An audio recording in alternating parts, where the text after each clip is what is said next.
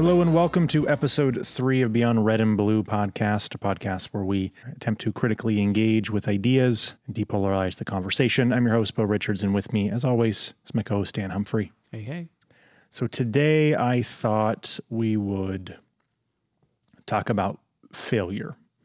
We talked last week in our first podcast about personal responsibility and kind of how we both felt about it. And failure is something that is an integral part of how I conduct the things I do throughout my day and my life, how I look at failure, what I expect from it, what I don't, that sort of things. And so I thought it might be good to spend some time and really deconstruct what it means to each of us, kind of how it plays a part in our lives. We'll probably spend a good amount of time talking about jujitsu. At least I probably will, because near as I can tell, doing jujitsu is synonymous with failure, because that's basically what you do for like 10 years is you just fail. Well, ultimately, even on a broader scale, it's a fantastic analog for real life. Yes. In so many different ways. It's not just about learning how to defend yourself. Mm-hmm. So, yeah. But so I thought maybe first what we could do is I'll start with you this time since I started first last time. If you want to kind of give me a breakdown of what are your like true personal thoughts about failure? What do you like about it? Are you okay with it? How does it set with you when it occurs? Are you the kind of person who gets angry and, rages at the world when you fail, or is it something that you accept as part of learning? Like, kind of break that down for me a bit.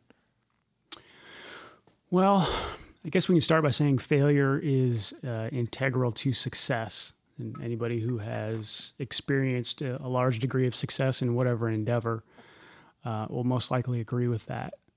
In jiu-jitsu, we have the saying, win or learn. So it's not win or lose. It's if you fail at that match, if you did not beat your opponent, then there are definitely going to be lessons to be learned there. So rather than focusing on the fact that you didn't get the outcome that you were hoping for, it's a much better use of your mental resources to glean the lessons from that and get better next time. I know in a business sense, it's often said if you want to increase your success rate, you need to double your failure rate, which just means that don't stigmatize an attempt to do something great if it doesn't work out. It's part of the process. Yeah.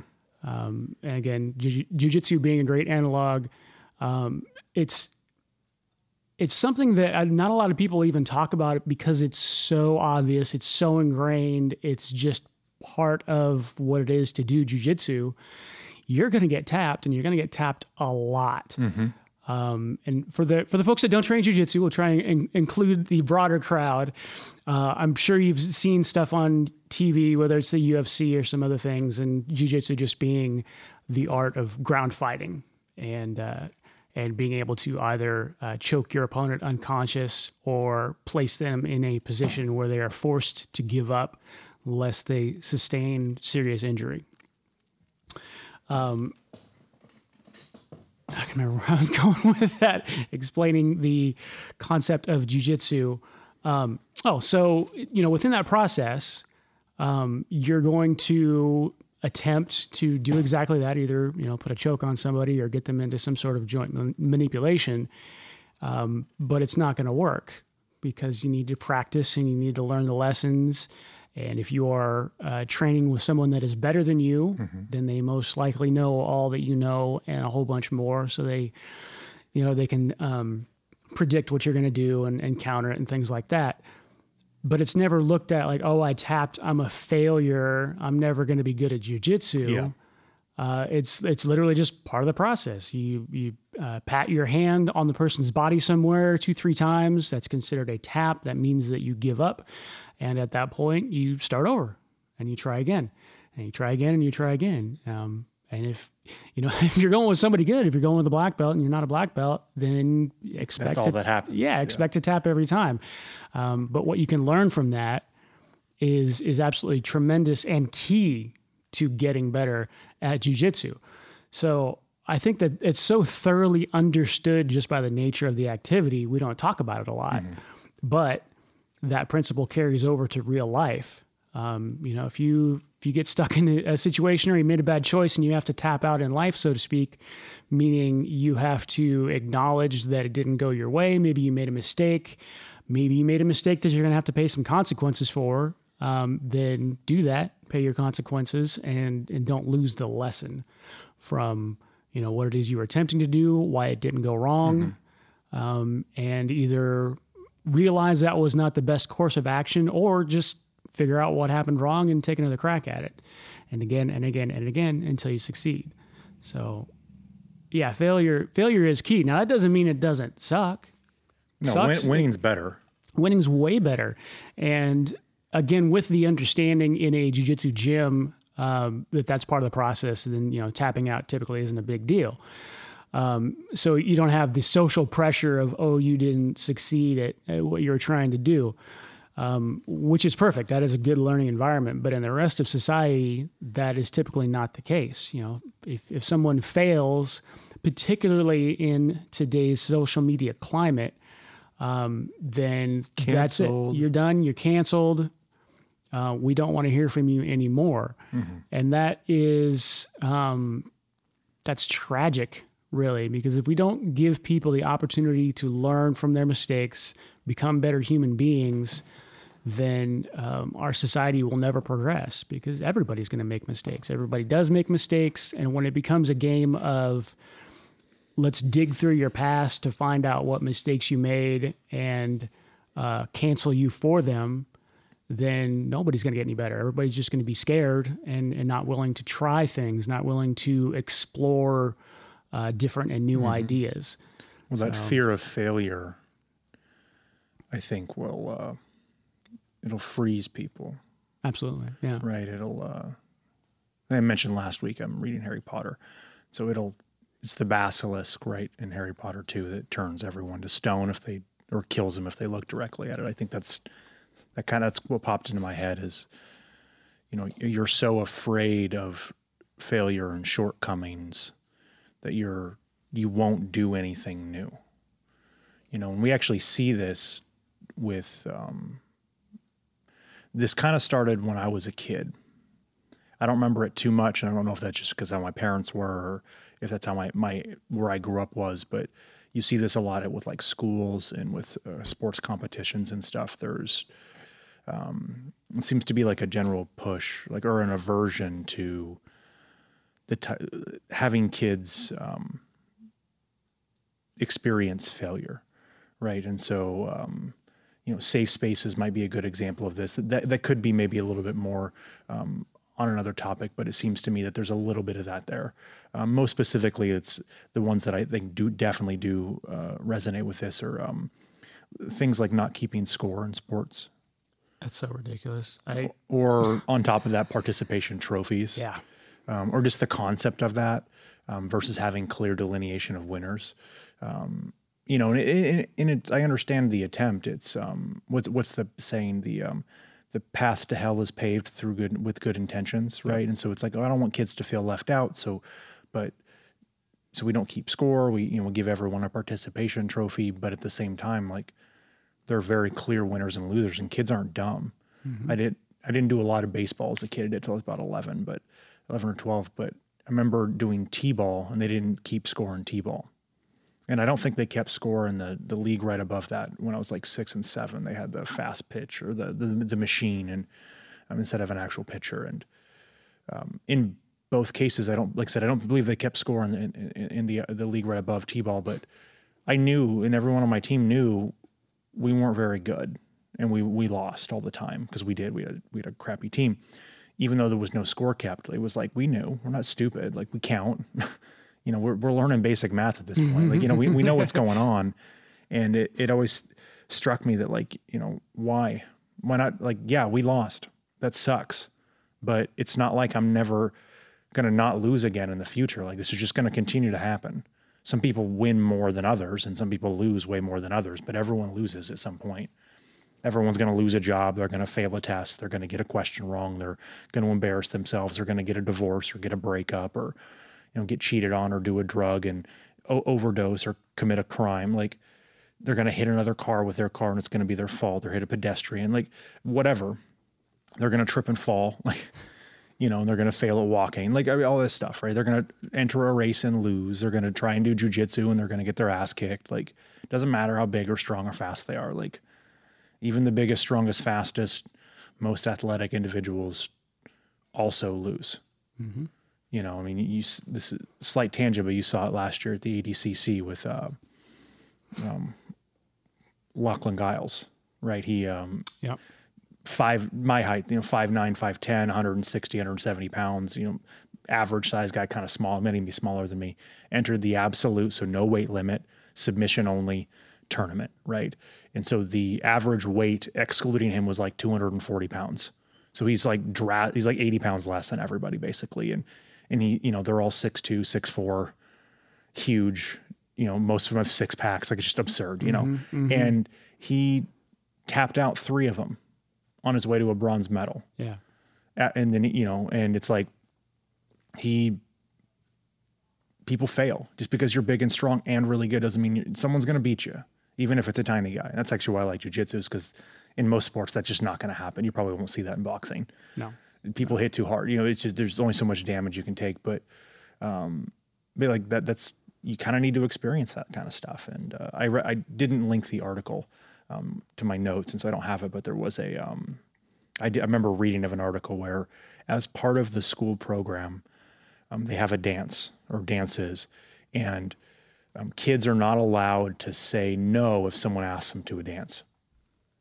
So is what? Seriously, yes. It's a legitimate thing, because they didn't want to, essentially, again, I'm paraphrasing because it's been a while since I've read the article, but they basically didn't want to, they wanted to shield the kids from rejection, essentially, or which is failure. I mean, like, you're attempting to do something, you say you like a girl or boy or whatever, and you want to ask them to a dance, and like, there's a legitimate fear of, this person says no, and then what? Like, your entire worldview up to that point is now gone, because your world included this person saying yes, and then there's like everything that's unknown after that. Social stigma, datelessness, maybe you smell bad or you're ugly, like you're stupid, like all the things that you don't know about yet. And so you had to say yes. And I think the school got flack for it, because like, there was this girl who, I think a boy asked her to the dance and she didn't want to go with him, but she had to say yes.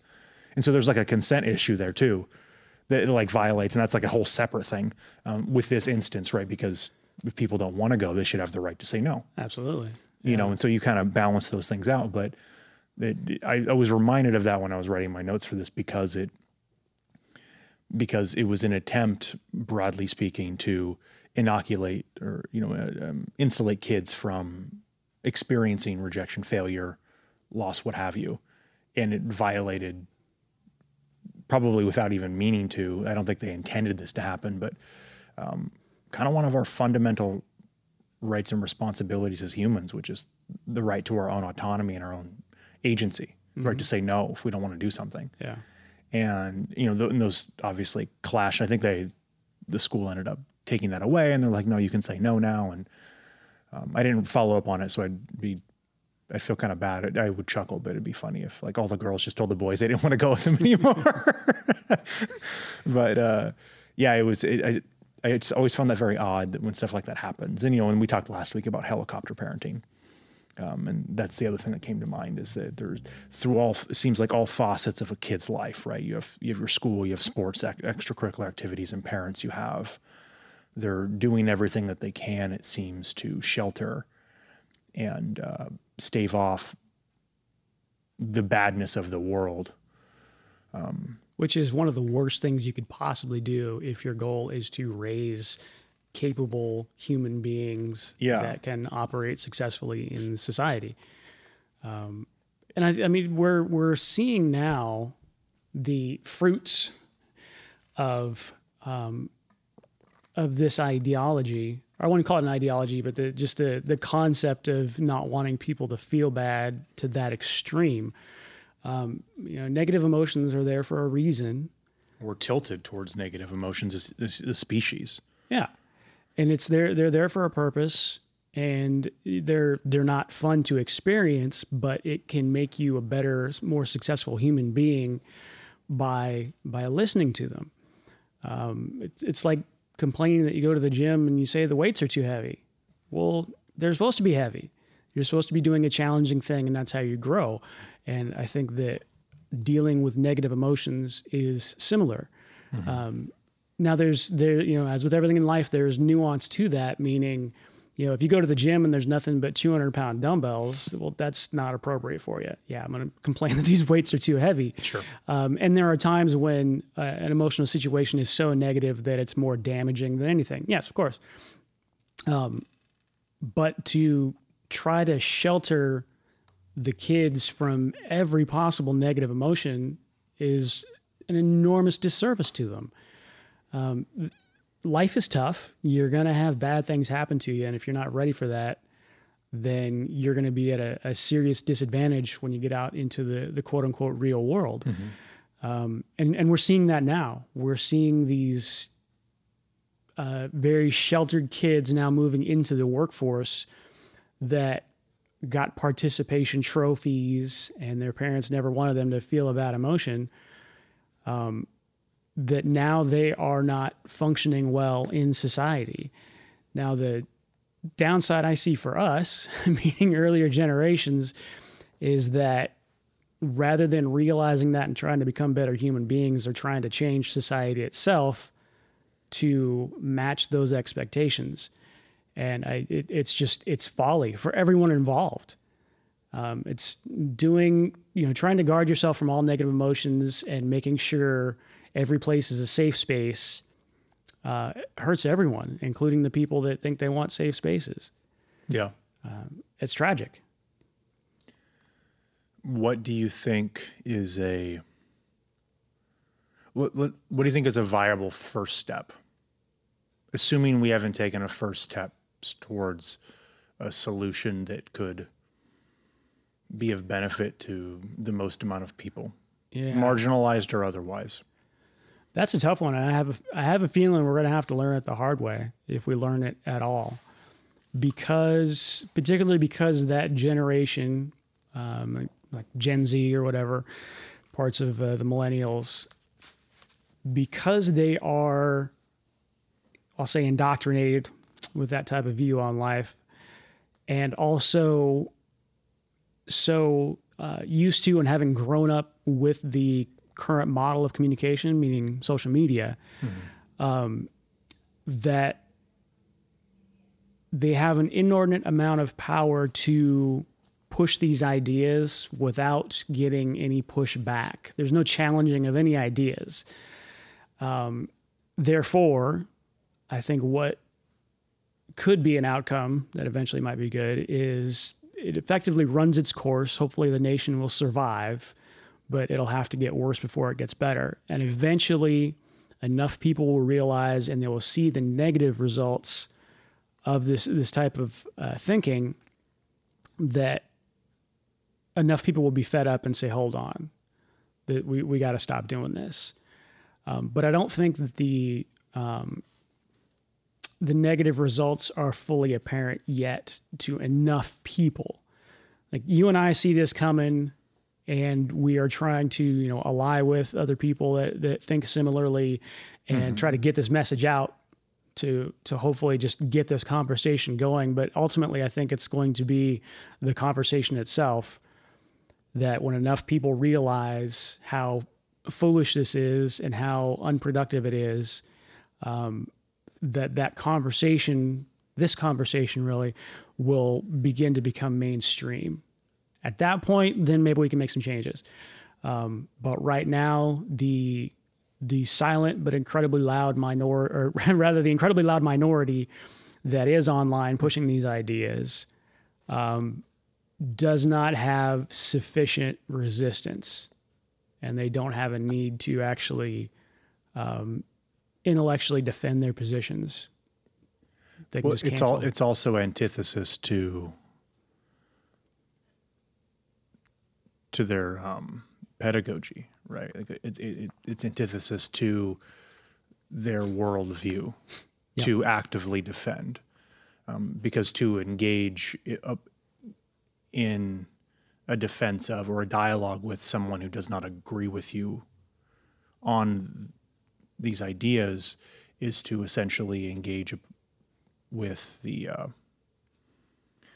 system that you're fighting, which you shouldn't do. You should only try and subvert and, disrupt and change the system.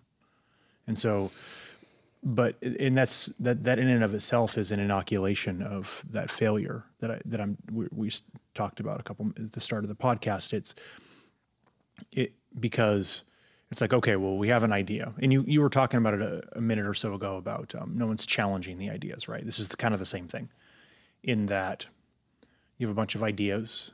We've talked about this now quite a bit, and the ideas are pointing, or they're identifying problems, and it seems as if over time they've just been pointing in the wrong direction, trying to solve those problems. And I think that's in part because no one's been critiquing the ideas. Yeah. And so, which isn't to say that there aren't problems. Again, I feel like a broken record repeating this, but there are actual problems in the world, and a lot of them fucking suck. Yep.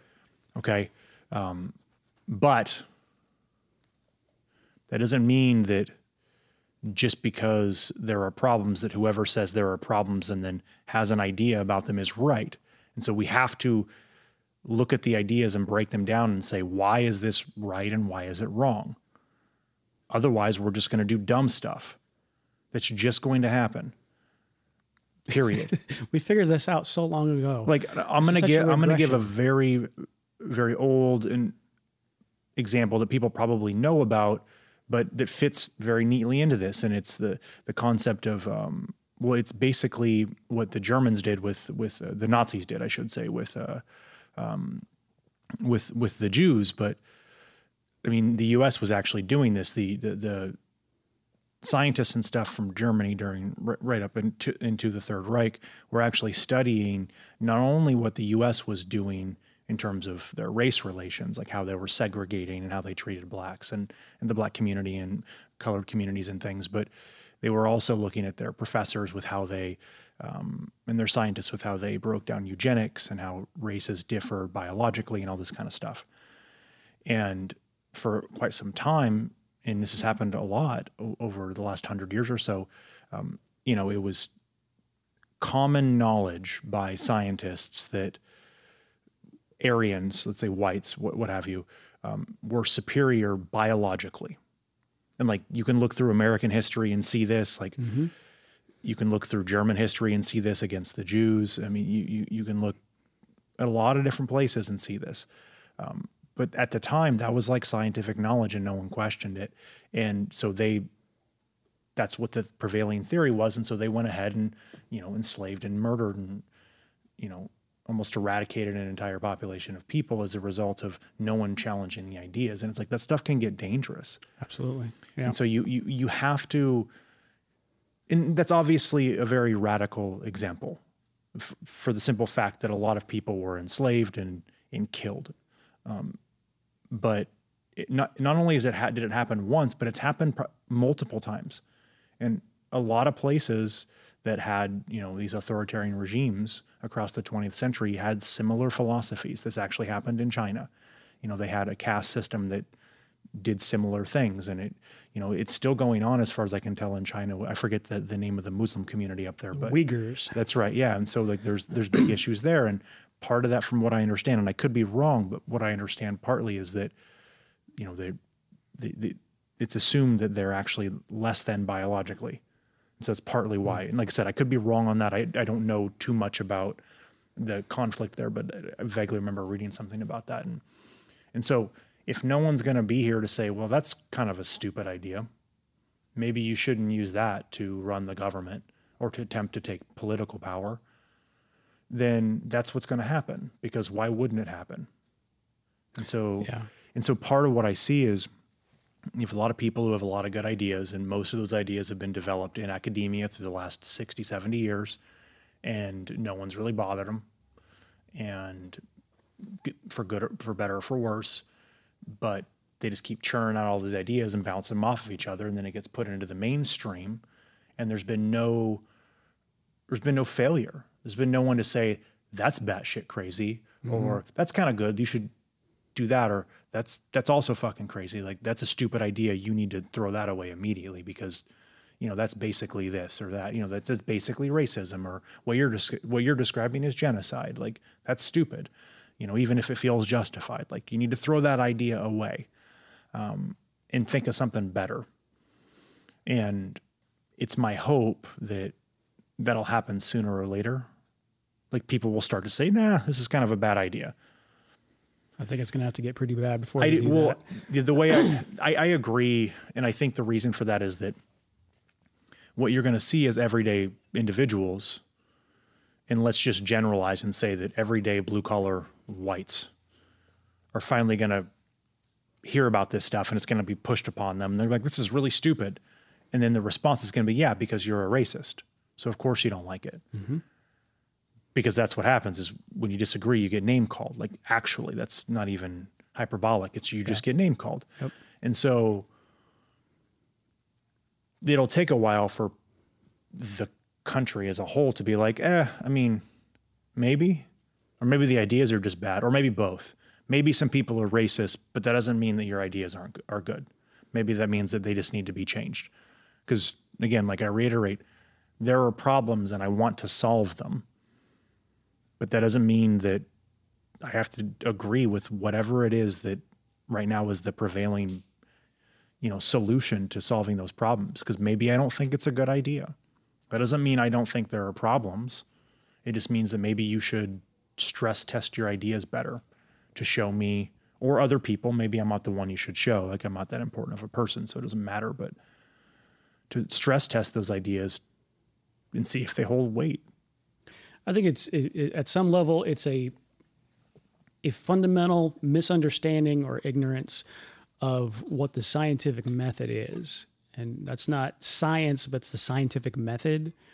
And one of the key distinguishing aspects of that is rather than being a verificationist model, meaning you have an idea, so you look for evidence that it's correct, it's, I don't know, it would be considered a de-verificationist. But the idea is if you have a hypothesis or an idea as to how something is, then you look for evidence that would contradict that. Mm-hmm. And if you look and look and look and look and look and cannot find the contradictory evidence, then at this point, it would seem to be the correct way of viewing it.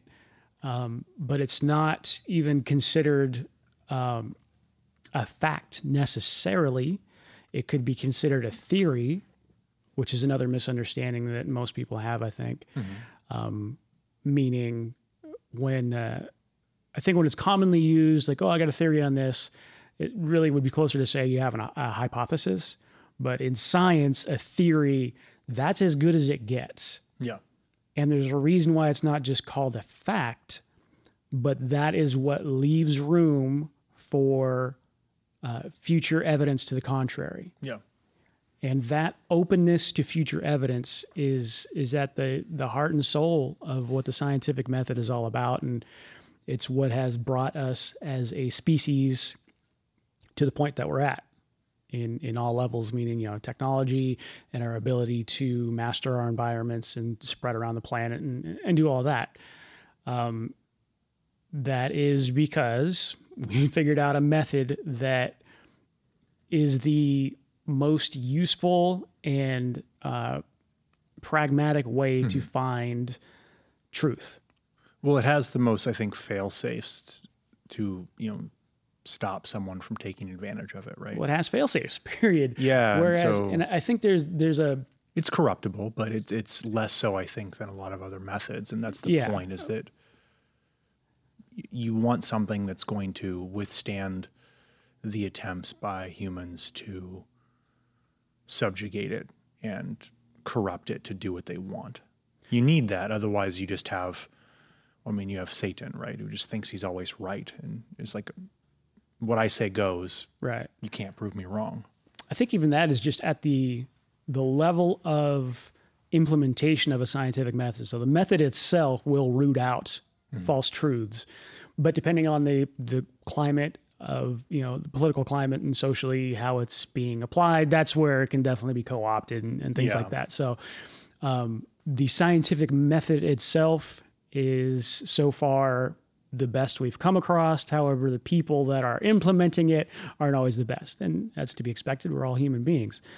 I think there's another distinction here in that the social sciences or the soft sciences are so much more difficult to de-verify. I'm sure there's a better word for that, but you know what I'm saying? Mm-hmm. To challenge. Whereas the quote unquote hard sciences like biology and physics and things like that are very testable, very provable. You can stress test the crap out of them, and either they turn out to be true or not.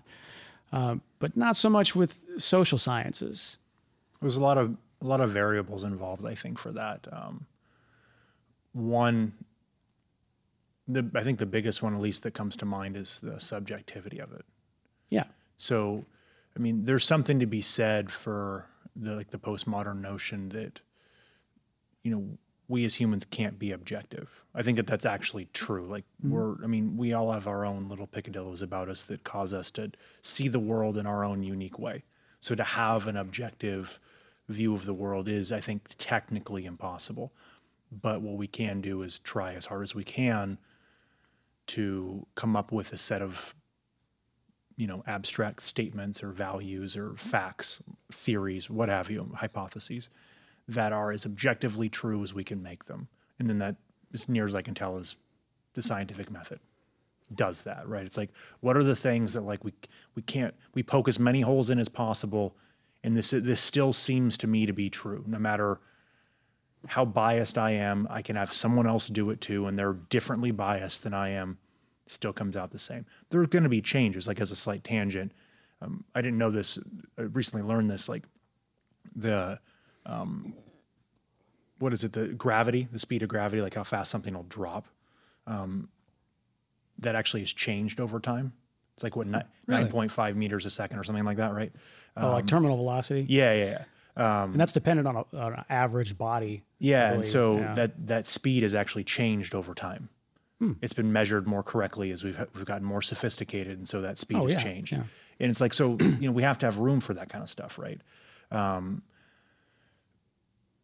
But the soft sciences take the other approach, and as they should. I think that's actually necessary. Like, you need an entire field or body of work to look into the subjective view of the world, because it's a real part of the world, because we all look at things subjectively. Mm-hmm. And that makes it more difficult because it's more susceptible to all of the imperfections of humanity, right? At least that seems to me to be the biggest problem, is like how, if you reject the objective implicitly and then only focus on subjective, then what we're left with is what I believe and what you believe. So I can give you a crazy example. Okay. I've never been to space. So subjectively, space isn't real to me. I mean, prove to me that it's real. I've never been there. Right. Nor have I. Yeah. So we may be on the same boat there, but objectively, like, people have been, as far as I know, and it's been observed, and there's stuff up there, but it's like, in my subjective view of the world, it's not real because I've never seen it. I can't prove that what I look at outside is at night is actual space. It's a curtain with holes in it. Yeah. And like, we're getting a little, into the weeds with that, but I mean, that's actually a legitimate thing. Like, we believe that we see stars in the sky and that those things are really, really far away because people study that stuff and they do the best they can to objectively verify that it's not, a painting, right? Mm-hmm. Or something to that effect. But so it's hard. It's hard to prove that sort of stuff when you have those kinds of theories and you think about that stuff subjectively. It's like, there's a lot of the world we just don't know. And that means that there's going to be more error just naturally. Like, there's not really a way around that. I think there needs to be the understanding of the actual difference between objectivity and subjectivity. Whereas any given person's reality, their experience of the world, their subjective experience of the world, is going to be as real as you can get for that person, because that is their experience. So that's definitely a thing, and that needs to be considered. However, I think it's important to acknowledge that when we come together as a group of subjective human beings, we can describe something beyond that subjectivity. We can describe and test that description and refine that description so that we have an understanding that goes beyond just our own personal experience, aka objective reality. So to toss around, oh, it's all objective, it's all subjective, it again lacks nuance. There's both. We need to acknowledge the importance of both, but not frame it in such a way that, one is real and one is not, one's better and one's not. They're just different. They're different. It's a different way to describe the world and a way to describe one's experience of the world.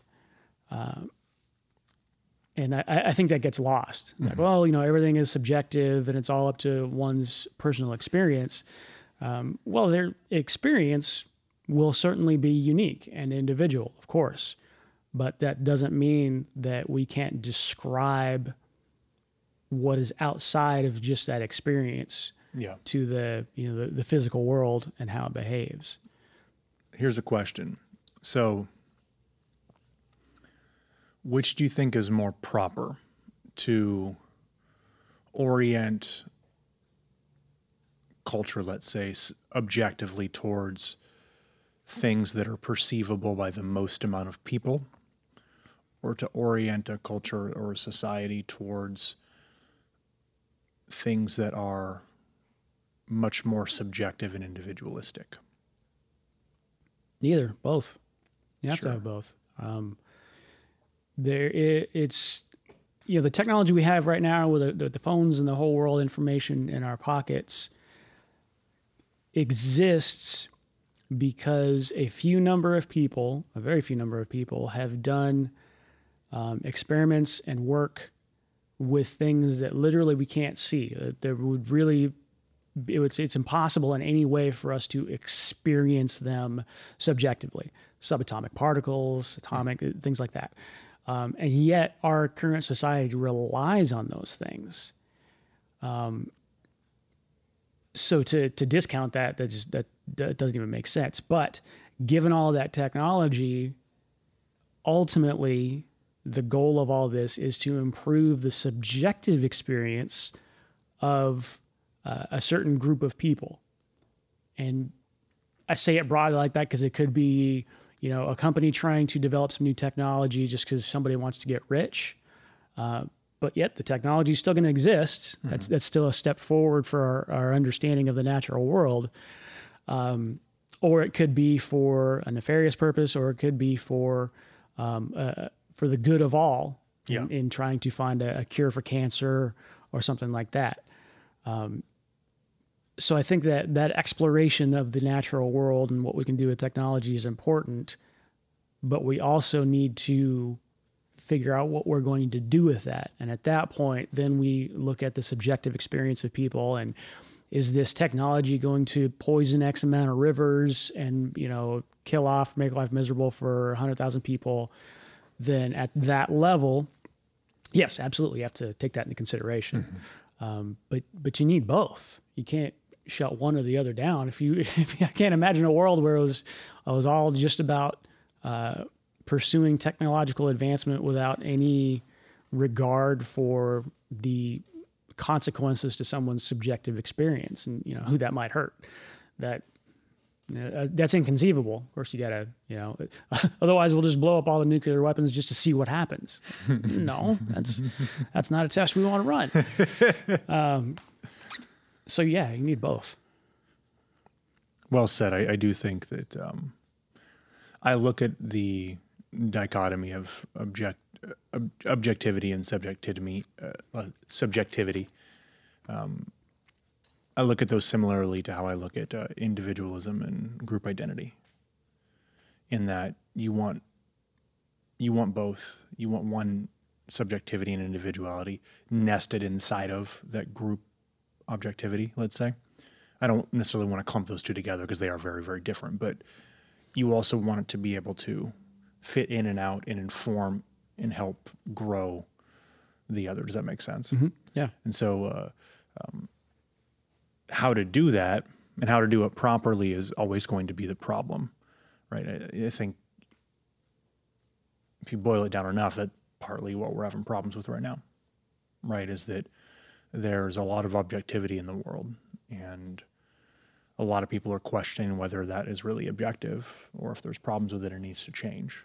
And they're more concerned with looking at subjective issues because those are personal lived experiences. And there's some truth to that. By definition, they're going to be more relevant.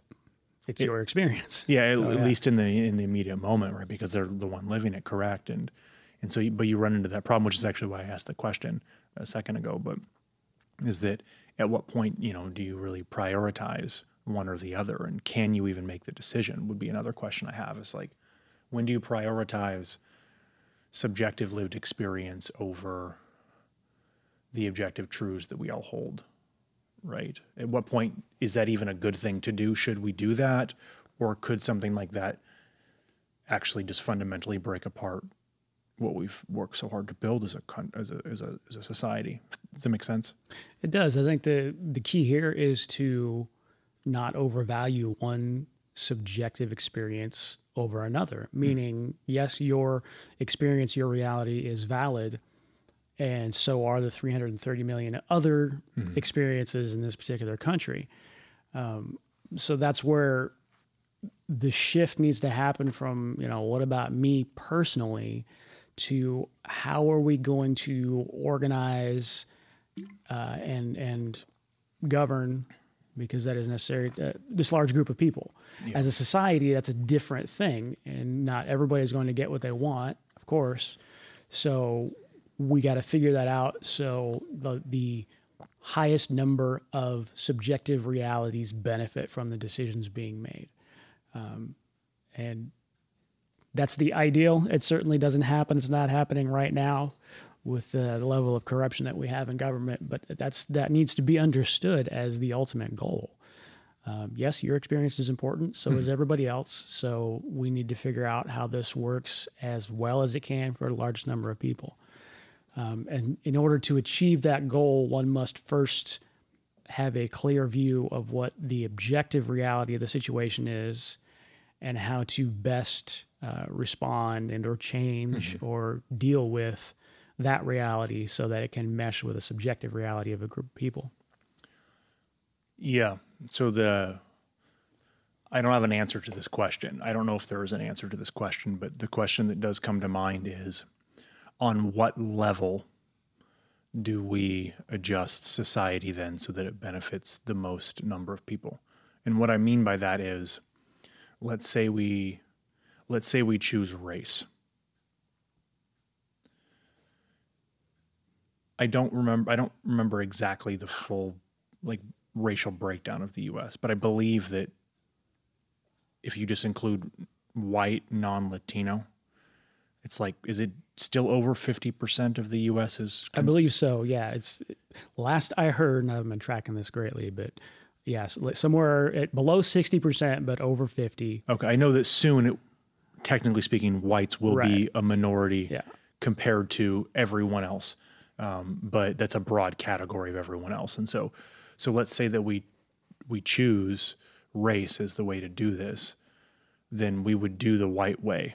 I don't like that phrase, but that's what came to mind. So because whites outnumber everyone else.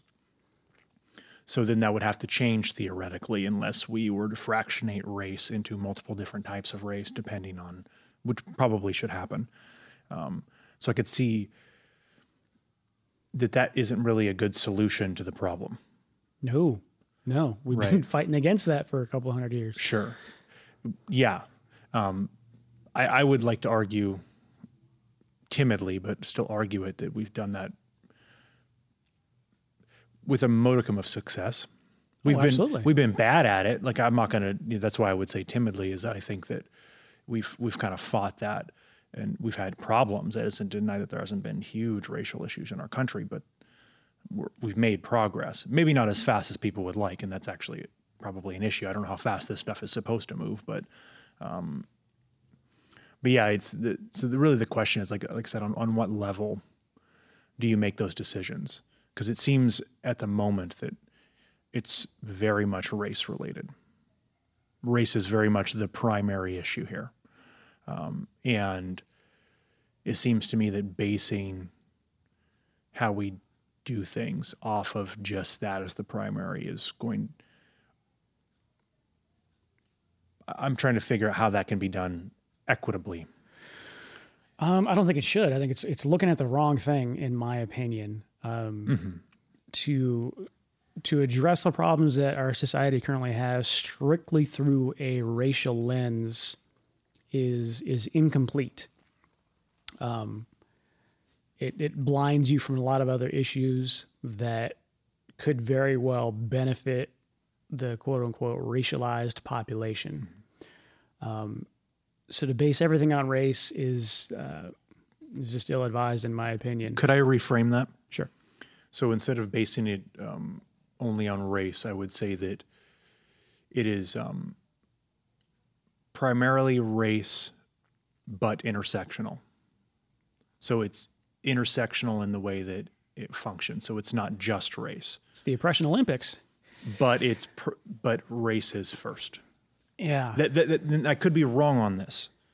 I talk a lot, on our podcast about reading a bunch outside of Harry Potter, but that seems to me to be the primary in the hierarchy of, well, you said the Oppression Olympics, but in the hierarchy of identities and the marginalizations thereof, and so on and so forth. That seems to me to be the primary, followed by different types of gender, but then it fractionates into whatever it is that it fractionates into, which probably should be its own podcast.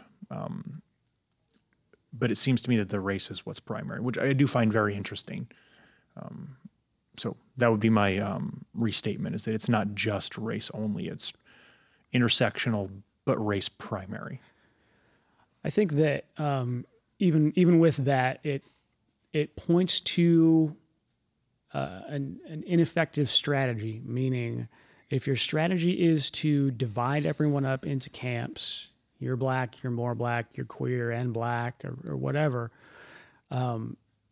then it creates an environment where what needs to happen won't happen. Meaning, I think that ultimately the solution is to let's all look at the situation as Americans, at least. If you need to be on a team, let's, okay, we're Americans and we're human beings, but if you want to have an us versus them, let's say us versus China or something, where some objectionable things are happening, but on this patch of dirt in this country, if we were to come together and say, hey, look, we're all Americans, and this particular group of Americans is being treated unfairly and suffering for it, how can we come together as Americans to fix the situation?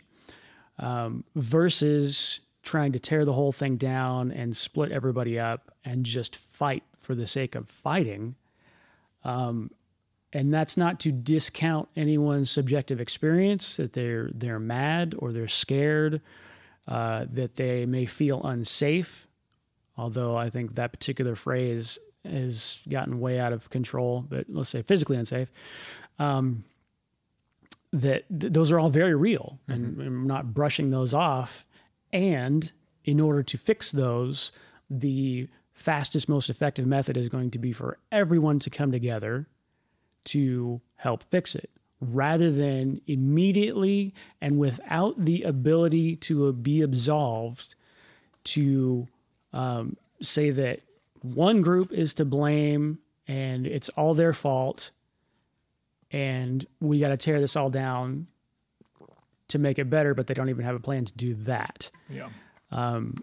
If you're going to demonize the largest, most politically powerful group at the moment, meaning white men, if you're going to demonize them, then you are foregoing the alliances that I think would be necessary in order to get what it is you really want, or at least that you say that you want. So it's bad tactics. Unless that's the goal.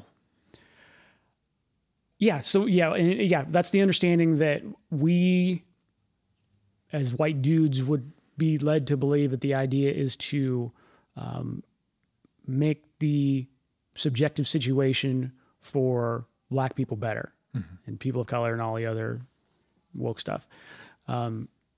If that is in fact the goal, then there's a better way to do it.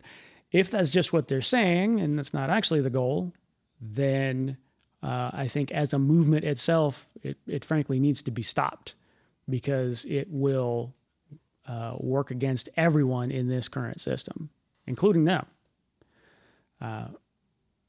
So yeah, if that's the goal, then it's a bad strategy. And if that's not the goal, if they are just trying to make a giant power grab or burn it all down for the sake of burning it all down, then they just need to be stopped.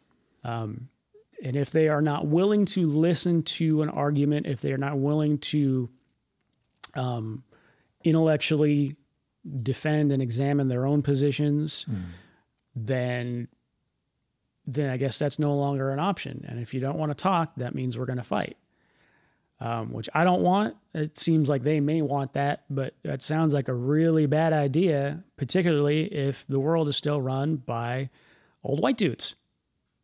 Yes. Why would you pick that fight? You're not going to win it. I see a problem. Go. The problem that I see is that the movement we're discussing, revolution, let's say, however you want to label it, it can't fail. And the reason it can't fail is because of what we're talking about.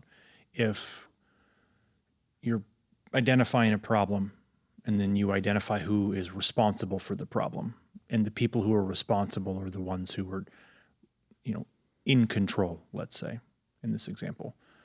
If you re-examine, or decide to critically engage, whatever, with your ideas and discover that they are flawed, who are you going to ask for help?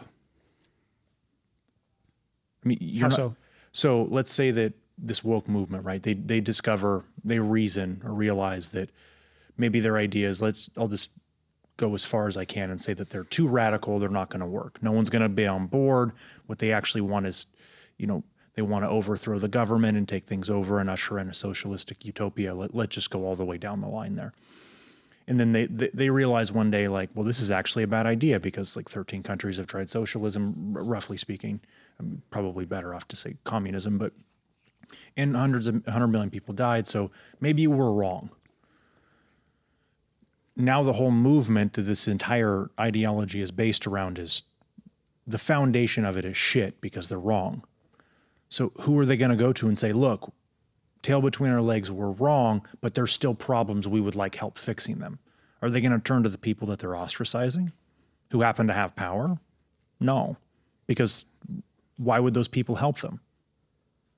Or would they have, would they be able to, maybe they would ask, but it would seem to me that, like, if I ostracize you all the time, you're above me in power or whatever, and I spend all of my waking moments making fun of you and doing everything I can because you oppress me, whatever. And then I finally realize that I'm actually the one who's kind of an asshole. And then I come to you and say, hey, look, I'm sorry. Can you help me? Like, how? Fuck. Yeah. Like, I mean, that's a tough one. that takes a lot for me to ask that question, because that's hard to do. Yeah. And that's failure, right? And then there's the embarrassment that comes with it, the shame, and then all of the rebirth of trying to put yourself back together. Plus, you may not be too happy about it, because I've just spent a lot of time talking crap, and maybe out of your own, benevolence, you decide to help me, but that gets problematic under the theory we're discussing anyways. And we can go over that at another time, but that seems to me to be part of the problem. I've yet to hear anyone really talk about this, and I don't know if it's something that anyone's ever really thought about too much, but it would seem to me that if you spend most of your time pushing back against a power that is oppressive, and there's some truth to that. Like, I'm not denying that there isn't some oppressive issues that we have in our country. Like, that's very true. But if your goal is to try and fix those, and you're pointing the finger, and then you get a little too radical, which is actually what I think is happening. That's part of the reason I have an issue with, say, the woke movement. or at least it's not so much the movement, it's the people who silently, foundationally run it, the ones who have the training that everyone talks about you need. I have a problem with where that's derived from and what the end goal is of that literature. And if those people determine that they might be wrong, who are they going to ask for help? Like I see that as being an actual issue. Oh no, I agree 100%. And that's part of why I say it's a bad strategy for that exact reason, wherein you would benefit most by getting the help of the people you're accusing right now. Because, and I think fundamentally, it's not a bad thing to point out things that are wrong, of course, that's really important. But when you cross the line and demonize an entire gender and an entire race of people that you know nothing about, you've never interacted with these, you just think you understand the white patriarchy, therefore all white men are evil, then you're kind of screwed. Because, it's easy to point to white men that have done fucked up things and that should be removed from their positions. And, of course, no shortage of that.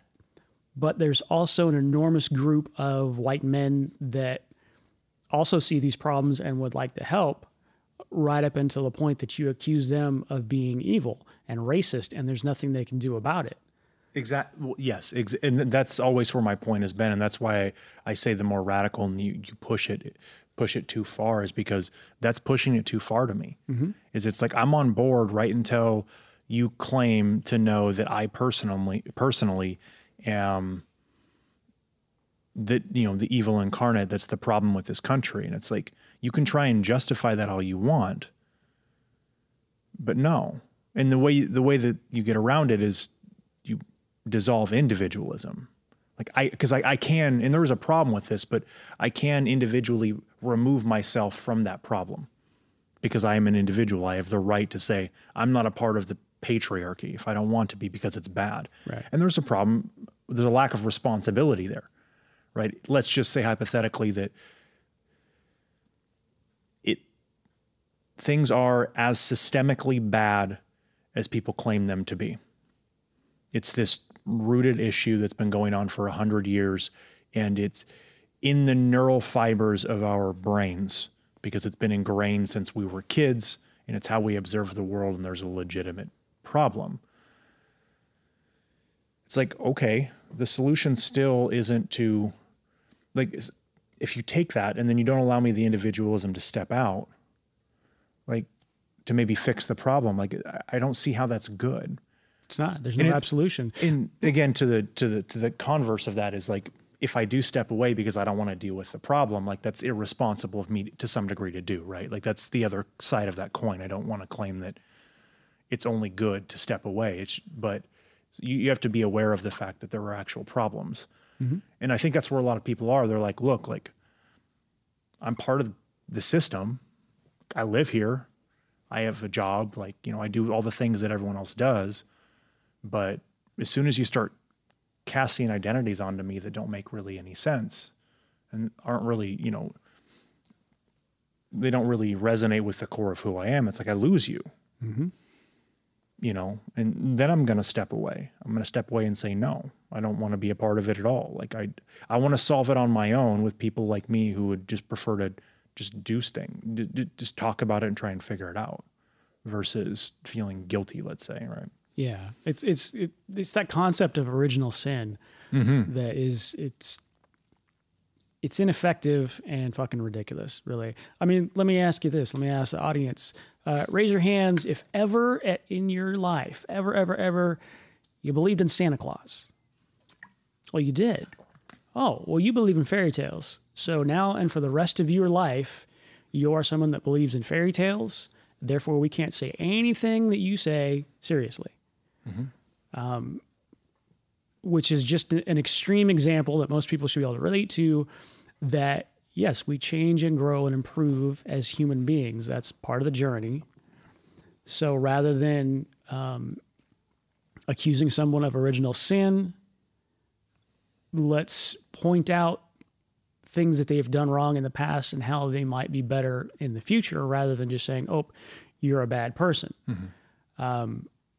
And if you take it to the extreme, of course, a Jeffrey Dahmer or whatever, okay, you have proven that you are indeed a bad person. But to just claim that you were born into a system that makes you evil and there is no absolution except do what we say, that it has no logical merit to it and is strictly a manipulative framework in order to gain more power. Well, it's all power based. And I think I'll bring up responsibility again, because I'm probably going to bring it up on every podcast, and then I'll tie it into failure too, because I think that in this case, they're both very similar. I think if people can learn individually and as groups to try things and fail at them. So try new ideas, fail at them, try things to help, fail at it, try again, to make a bad plan versus no plan, let's say, and then realize that it's a bad plan and adjust it. If people can do more of that, I think we'd get a lot further along to fixing this problem. Mm-hmm. I do think that a big part of why there seems to be such a big issue with solving some of the problems that we have to deal with today is because a lot of people, and maybe rightfully so, but a lot of people don't want to admit that they're wrong. Oh, no, of course not. It's hard. It's very hard. I mean, you take, say, the woke movement we're talking about, having them admit they're wrong. No, not going to do it. But at the same end of it, you take all of, the individuals who actually are, who have a very large amount of control over the country, let's say the old white men, and none of them are going to admit that they're wrong either. It's very rare. Mm-hmm. And it's like, fair enough. Like, some of them have worked pretty hard to get to where they're at. And a lot of them are old and they're entrenched in their views. That doesn't necessarily make it okay, but I can understand why they may not. But, one, to admit that they're wrong. But all it takes is a little bit of admission to be like, hey, I fucked this one up. Or maybe there's a better way. Maybe it's not so much I fucked this up. Maybe it's, let's try something new for a change. Whatever that may be. Let's think it through first so that we don't destroy our country. Let's not do something drastic, but let's try something and see what happens. Let's give it some time, give it some due, and just kind of see where it goes. I feel like that might actually help solve some of the problems pretty quickly. In fact, I think people get used to it. They'll do it more often in their everyday lives, and they'll start to see benefits just dramatically unfold everywhere. I agree 100%. I think this illustrates the difference between a good plan and the execution of that plan, meaning logically, of course, that makes sense, but that needs to be executed by human beings, mm-hmm. which makes things infinitely more complex. And based on the evidence that I've seen, much more unlikely, because people don't like to admit they're wrong. Yeah. Feels bad. So yeah, it's going to be very tough to convince people to make those types of choices and even consider those types of choices, depending on myriad factors and, how they grew up and who their parents were and societal influences and all that. I think it's hard for the vast majority of people to really integrate the idea of embracing failure. If people want to do that, do jujitsu. Yeah. One of the things I do, this has happened when you and I roll. This mostly happens with Brown Belt Mark, because Brown Belt Mark is absurd at grappling. I'll have a goal. And I always keep my goals simple. Like, my goal isn't to just tap you out or attempt to. Like, that's too broad of a goal. Mm-hmm. My goal is to, you're Gumby, you're super flexible as an example. So my goal most of the time when we grapple is to pass your guard. Okay. Which, for those of you who don't do jujitsu or listening, I'm his feet are on me basically, or in front of me, and his head is away from me. And my goal is to pass his feet and his knees, get past his hips, and get to his head. So in a pinning position in wrestling, that's my goal. That's really hard because you're flexible. So if there's no space between your elbow and your knee, it's hard for me to get my knee there, to pass the hips, all that kind of stuff. I don't have any other goal than that. That's it. And I may try 5 different ways, or maybe I'll try one way 5 times. And then if none of them work, I'll ask you at the end of the roll, What was I doing? Or what were you doing to prevent it? Like, explain to me the problem, because I'm not seeing it yet. And I find that when I do that, like, I'm trying different things. I'm not stuck with one. Or maybe I know it can work. I'm just trying to make the minutia of it work. And then I'm always getting the feedback, right? I'm never, like, I always ask. I never want to just get frustrated and leave. Like, fuck this, just doesn't work. Or, you know, Dan cheated. He's clearly taking steroids, you know, or whatever. Or, you know, it's like, no, like, or I'm just really bad at jiu-jitsu. I'm never good at it. It's like, no. You keep the plan simple. Try. When it fails, go back. Ask for feedback. You do that enough, and I have no problem asking anybody for help on anything ever, jiu-jitsu related or not. It's like, I don't care anymore. I just don't. Because the worst thing that's going to happen is someone outside of jiu-jitsu is going to laugh at me for my apparent stupidity. And depending, maybe I'll just choke them out and then they won't laugh at me anymore. And, you know, if there's cops listening, I'll never do that because I don't want to get in trouble. But maybe I will, you know, or maybe I just won't care that they laughed, because who gives a fuck? Honestly, that's probably the worst thing that'll happen. I might get fired from a job, not my job currently because I work in the gym, but maybe I get fired from a job. And it's like, okay, well, maybe I don't want to work with that person anyways because they're laughing at me for asking a question. It's like, it's hard, but the more you do it, it's like any other muscle, you exercise it and it gets easier. And then all of a sudden you start to figure things out faster because you're less worried about the failure portion of it. And you're more worried about how to develop yourself. Mm-hmm. You're more worried about the persistence and the responsibility of the task at hand and putting in the hard work to do it, and all those kinds of things. The things that I find more important than the failure itself, though they're all related to failure in some way. But if I can get rid of the stress and the fear of the failure, all of a sudden I can think clearer, right? I'll put in more work. I'll try a lot harder, you know, those kinds of things. And it seems to me to be a way more beneficial way to solve problems. I agree 100%. It's, I think jiu-jitsu provides such a great vehicle for learning that lesson. But it is a difficult lesson to learn regardless. But once you get to that point where, you know, like you're saying, you're trying to do a guard pass or whatever it is you're working on, that eventually after failure, you'll get it. You're like, oh, that's the piece I was missing. And then it's super easy. And then you have a new tool in your tool bag, and you know something new. You have a new capability, and oftentimes it's going to feel like a superpower because you waded through all of the failure. Mm-hmm. And it's one of those things that, man, without having a good example in your life of that actually working and being able to look back at a failure but then realize the benefits that came from it. Without an example like that in your life, I don't know if you can just describe it to somebody. I think that's where competitive sports are really, really important. Yes. Because you need to not only learn how to win, but you need to learn how to lose. And to get those benefits from that loss and to learn. Want to lose properly, fairly. Yeah. You know, with sportsmanship, let's say. Yeah. And we talked about this last week, but you want to be able to lose or win in a way that makes the people around you want to play with you again too. If you handle losing or failure badly, no one's going to want to be around you, right?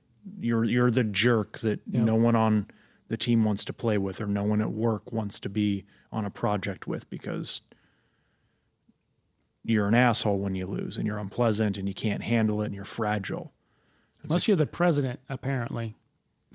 Yeah, well, because that sounds like a very good description of him. And that actually wasn't even my intention, but now that I think about it, yes. But think about all the people around him. Like maybe this isn't true, but I would be shocked if there have been more appointees in the White House that have left the White House during a term. And if there have been more books written about the president from former employees of him in the White House than our current president. Like I said, I don't know the answer to this question or this assumption, this hypothesis, this scientific theory, social scientific theory. But it would not surprise me if, I mean, there's been 8 books written about him from people who worked in the White House. It's I think a big reason for that is because he just doesn't play well with others and no one wants to be around him. And he's fucking impossible to get along with because he can't fail. And yet all he does is put his foot in his mouth. And he does some good things. Give the credit where credit's due. There's some things him and his cabinet have done, I would assume at least, that are not horrible. Got to be something. I mean, he at least has not, maybe some people he has, but it seems to me that the country has managed to function at about the same level as it did 4 years ago. We're not in some kind of a destructive authoritarian regime, and there might be some argument for that. I think people might make that argument. I won't, but it's the market's been doing okay. People have been having jobs. Unemployment's been pretty low for a long, minus COVID. So there's some good things, probably, but no, everyone hates working with him because he doesn't know how to accept stuff. It's get over yourself, grow up, stop being a 2-year-old with a tantrum. Well, by all accounts, apparently that's just how he was raised, which, he's the product of that, unfortunately. Well, it's shelter, right? He was sheltered too. It was shelter, and it was an inordinate placing of value on winning and nothing else. He never learned how to learn from a loss. Yeah. That was the ultimate failure. And, he would be rejected by his father and all that. And that's pretty intense stuff. So, yeah, an environment like that is going to produce a Trump.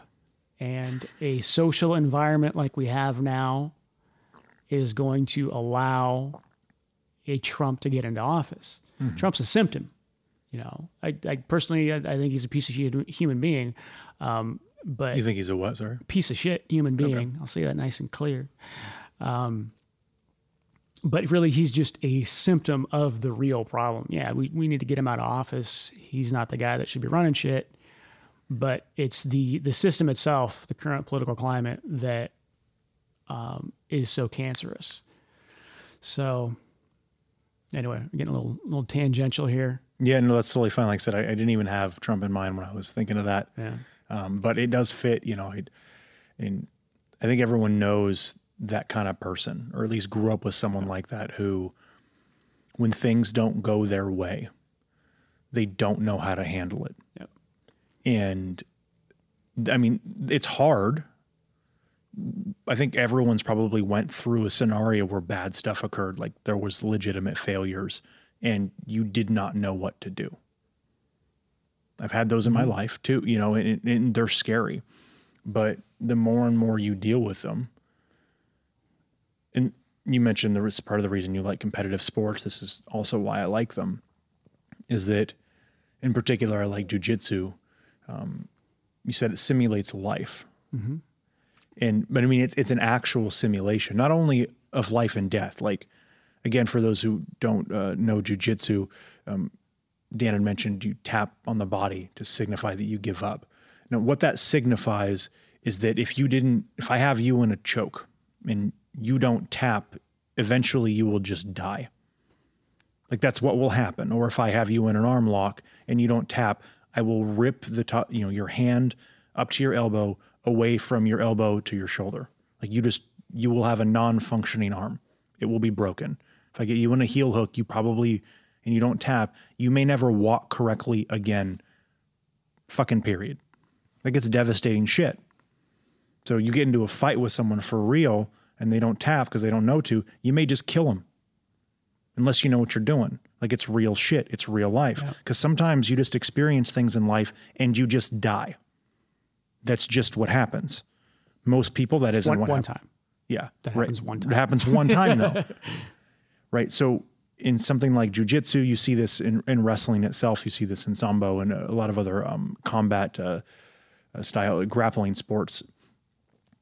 You can do this repetitively for a very long time, which is exactly the same thing that humans do when they simulate situations in their head before they act upon them. And I'll give you a very simple example of this because we were talking about that school about not being able to say no for dances. Anyone who's ever asked somebody out on a date in their life, I defy someone to let us know that they didn't think it through at least once first. Mm-hmm. Didn't simulate it in their head, at least the positive. Like, I'm going to ask, such and such, and she's going to, or he or they are going to say yes. And then you go do it. Most people are going to simulate that sort of thing 10, 15, 20 times.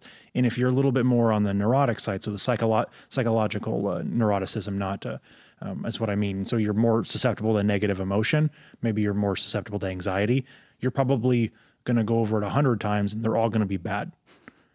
So one of those might actually lead to death. Like, for someone who's very anxious, you may think about asking someone out on a date and then somehow you get killed as a result. She freaks out and pushes you in front of a bus. Yeah, maybe, but you're going to do all of that.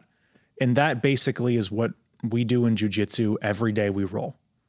We just do it physically, is we go through all of these different scenarios. And then when you're in a position where if you don't stop, you're going to die or lose a limb, you tap and start over. Like, that was a bad course of action. I'm not going that direction again, or I'm not doing that. And then you just keep going and you keep going. And you learn how to exercise your brain that way, because you learn, okay, well, I can go back for another one. But if you can't handle that well, and I've ran into, we're a pretty small gym here, but I've ran into probably a dozen people who you can tell that they can't handle it. They get tapped and they're pissed. Yep. Excuse me. And it's mostly white belts. It's mostly athletic men, younger ones, who come in and they expect, because of their athleticism or muscles, that, they can, roll over somebody, and then that doesn't happen because it's hard and muscles only get you so far, and then they don't know how to handle it. That was actually tough for me when I first started jiu-jitsu. At the time, this is a slight tangent, but I went to the doctor the other day and I'm actually down 20 pounds from when I competed last year. I don't know how. I don't have 20 pounds to lose, but I'm 20 pounds lighter. Wow. And when I started jiu-jitsu, I was some 159 right now. I competed at like 176, so a little bit under 20 pounds. And I was like 188, but I was working out at the time and really top heavy. And I had to buy new shirts because they didn't fit my biceps, like that kind of thing. And I came in all muscle bound, and I'm a competitive guy, and I hadn't done much physical activity in a while because I'd stopped going to the gym for a few months and needed something. And I got partnered with one of our buddies, Sean, who doesn't train with us anymore. He trains in another gym, but Sean's like 5'6", competing. He's 135 pounds in a gi.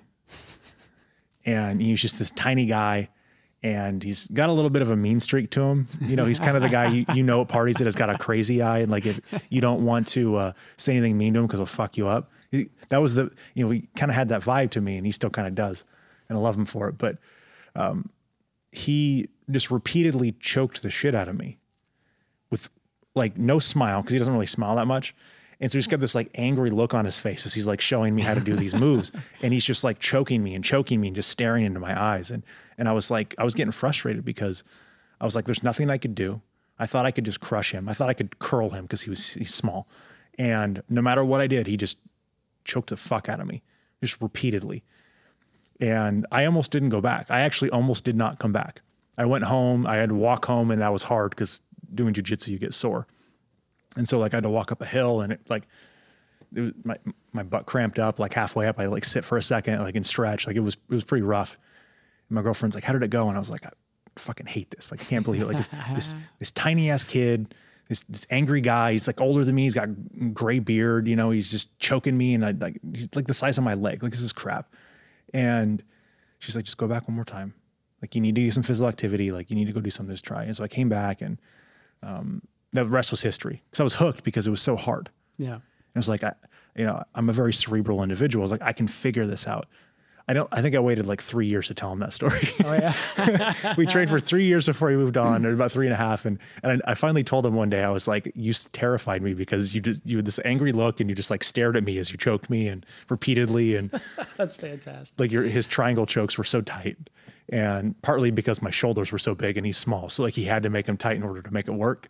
And so I had pretty broad shoulders at the time, and I've slimmed up a lot now, but like you gotta be able to accept that failure. Otherwise you're going to do what I almost did, which is just quit something and never try again. And exactly that probably would have been one of the worst decisions of my late, my life, not doing this. Like, I don't know where I would be right now if I didn't have, even though we can't train at the moment, like being able to talk about and theorize and watch jujitsu, at least. Like, I don't know how I would function as a human. It's weird to think about that, but I don't know if I'd actually be able to be a fully functional adult without what jujitsu has given me. Yeah. After Sean decided to, beat the fuck out of a white belt. I think anybody who gets into jiu-jitsu has that experience. I'm sure, yeah. If you're lucky, you can get past the frustration and say, man, I got to learn how to do that. This little guy just wrapped me up. I was at a seminar. We did a seminar with Pedro Sauer. And for those unfamiliar, Pedro Sauer is, he's one of the old school, he's actually a coral belt, a red black belt, but he's one of the old school black belts. His friend from like teenage years was Rickson Gracie, the famous Rickson, son of the founders, some of the founders of Gracie Jiu-Jitsu and of Jiu-Jitsu. And Pedro's a big fucking deal. And he's he's the one who gave our black belt his black belt. And we had a seminar, and he had asked, who here thinks that they've tapped the most out of anybody? Right. And he, and some of the black belts raised their hand, and a few of the white belts did, and people chuckled because the white belts tap all the time. And he's like, you're all wrong. He's like, I've been doing this for 40 years. It's like, I have tapped more than everyone here, which means I have failed at something more than everyone here. And like, that's how you get to be where I'm at. It's like, no one gets to where he's at. Even Rickson, who never lost an actual Vale Tudo or like UFC fight or whatever. He never lost any of those fights. He didn't do the UFC. I don't think he did the Vale Tudo, but there's stories of him getting rolled up by his cousin, Halls Gracie, right? Who tragically died when he was very young. But even Rickson, has mentioned that he'll grapple people and he'll lose. His son will tap him sometimes.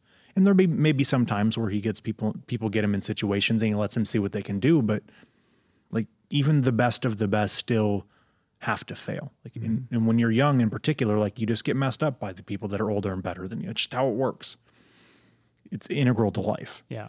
And it's integral to growth, which is actually mostly what I associate failure with is growth. Once I started to realize that here in doing jujitsu, and it actually took me until I got to a blue belt to realize really truly what it meant to like fail and grow. Right. I knew that like I had to accept my lumps as a white belt, and I did, and I was just kind of drowning in information, and I just wanted to know that I could do at least one thing and make it work. Right. And survive. But once you start to get a better feel for your movement and stuff, and you can actually kind of do things, then it kind of clicked one day, and I was like, I'm just gonna fail until I get to a black belt. Like, I'm just gonna do stuff over and over again. I don't keep it as basic as I can, and just fail, not care. Like, people white belt catch me in armbar, I don't care. I'm gonna try and get out. Yeah. But it's like, you need to be able to do that, because then you get into stressful situations in the real world, and you can. Dealing with a coworker who's unpleasant is nothing compared to having a 220-pound individual put their hips as hard as they can into you while you're on the ground, while simultaneously grabbing your collar with both hands and squeezing the life out of you. Like, one is way worse than the other. Brenda from accounting is not that bad. Yeah. But a very large athletic individual who's like putting his knuckles into the sides of your neck is way worse. Even if he's smiling about it and afterwards he's like, hey, that was fun. Way worse, right? Having a 135-pound individual choke the life out of you is way worse than whatever it is your boss said to you, maybe not completely whatever. There's probably some things bosses could say. You're fired could be problematic.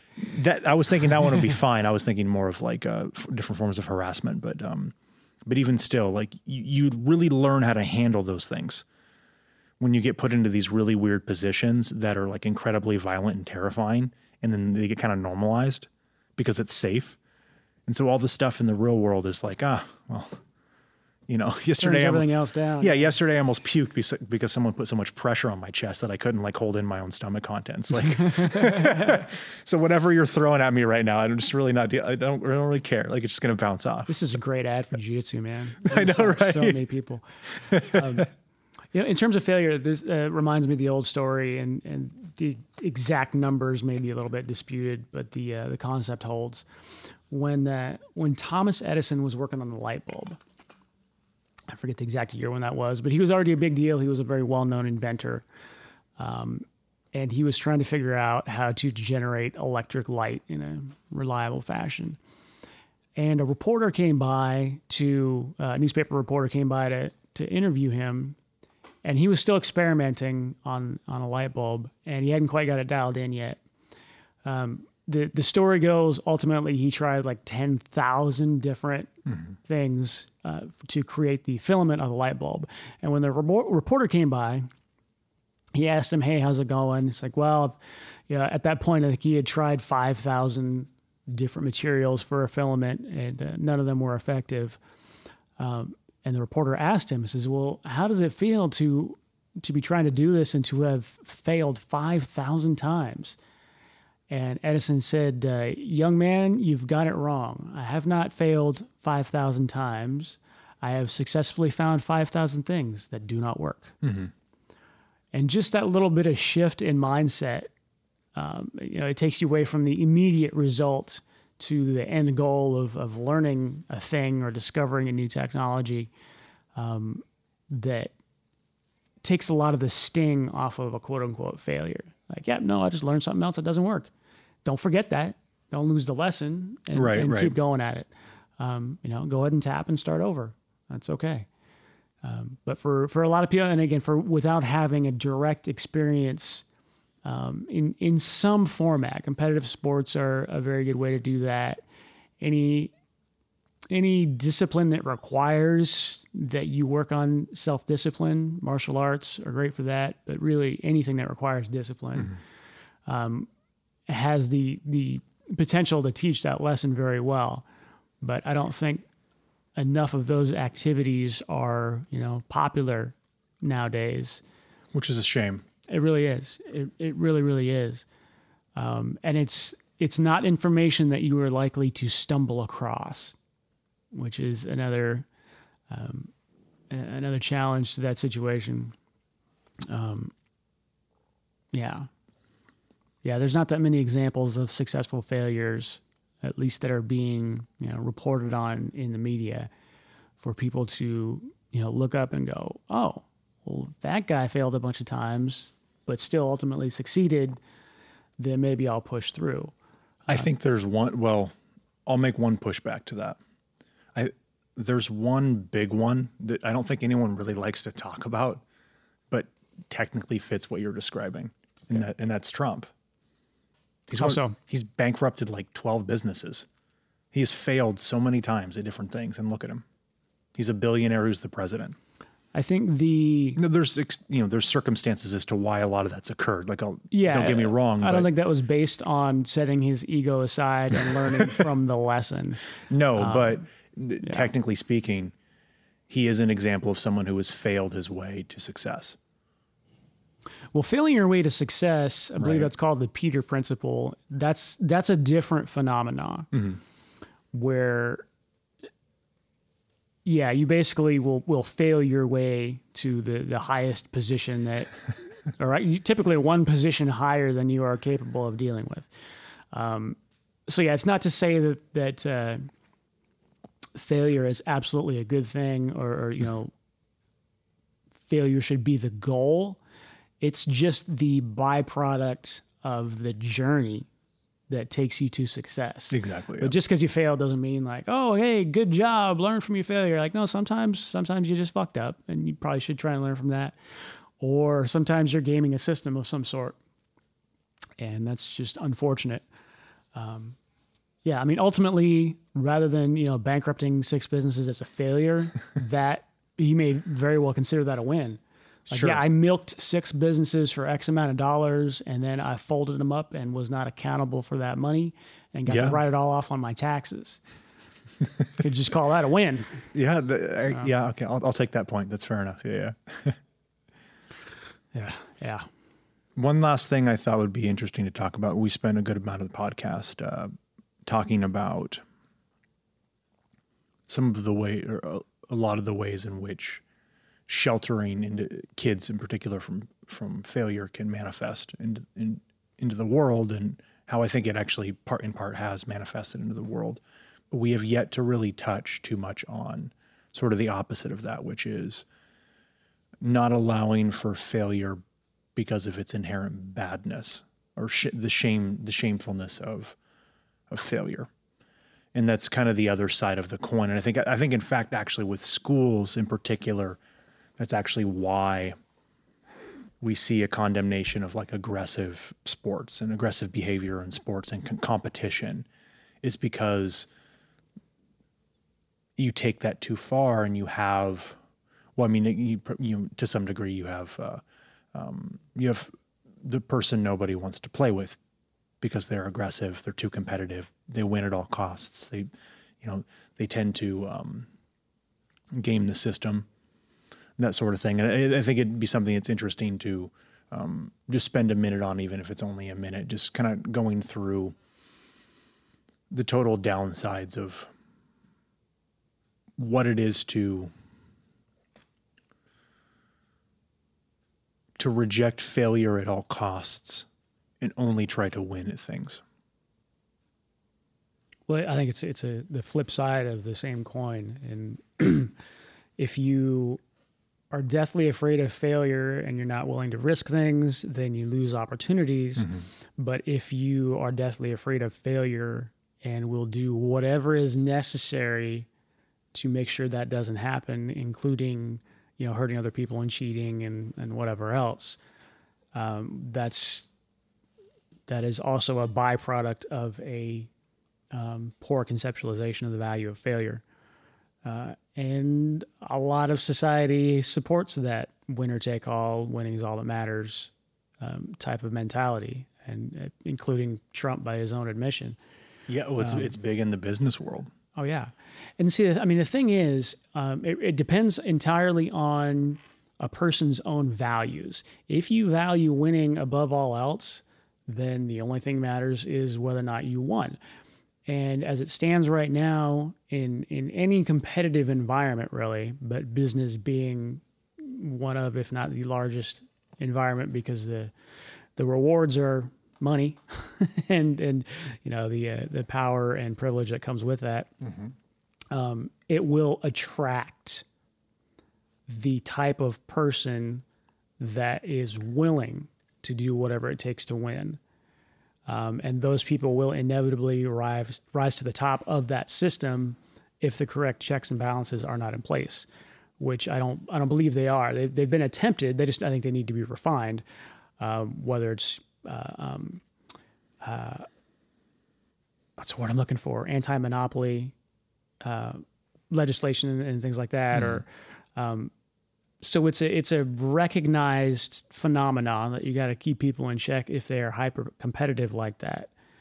And like I said, the business world has attracted the people that either maybe they have some moral flexibility, or maybe they literally don't have the morals at all. They're straight up sociopathic or even psychopathic in some instances.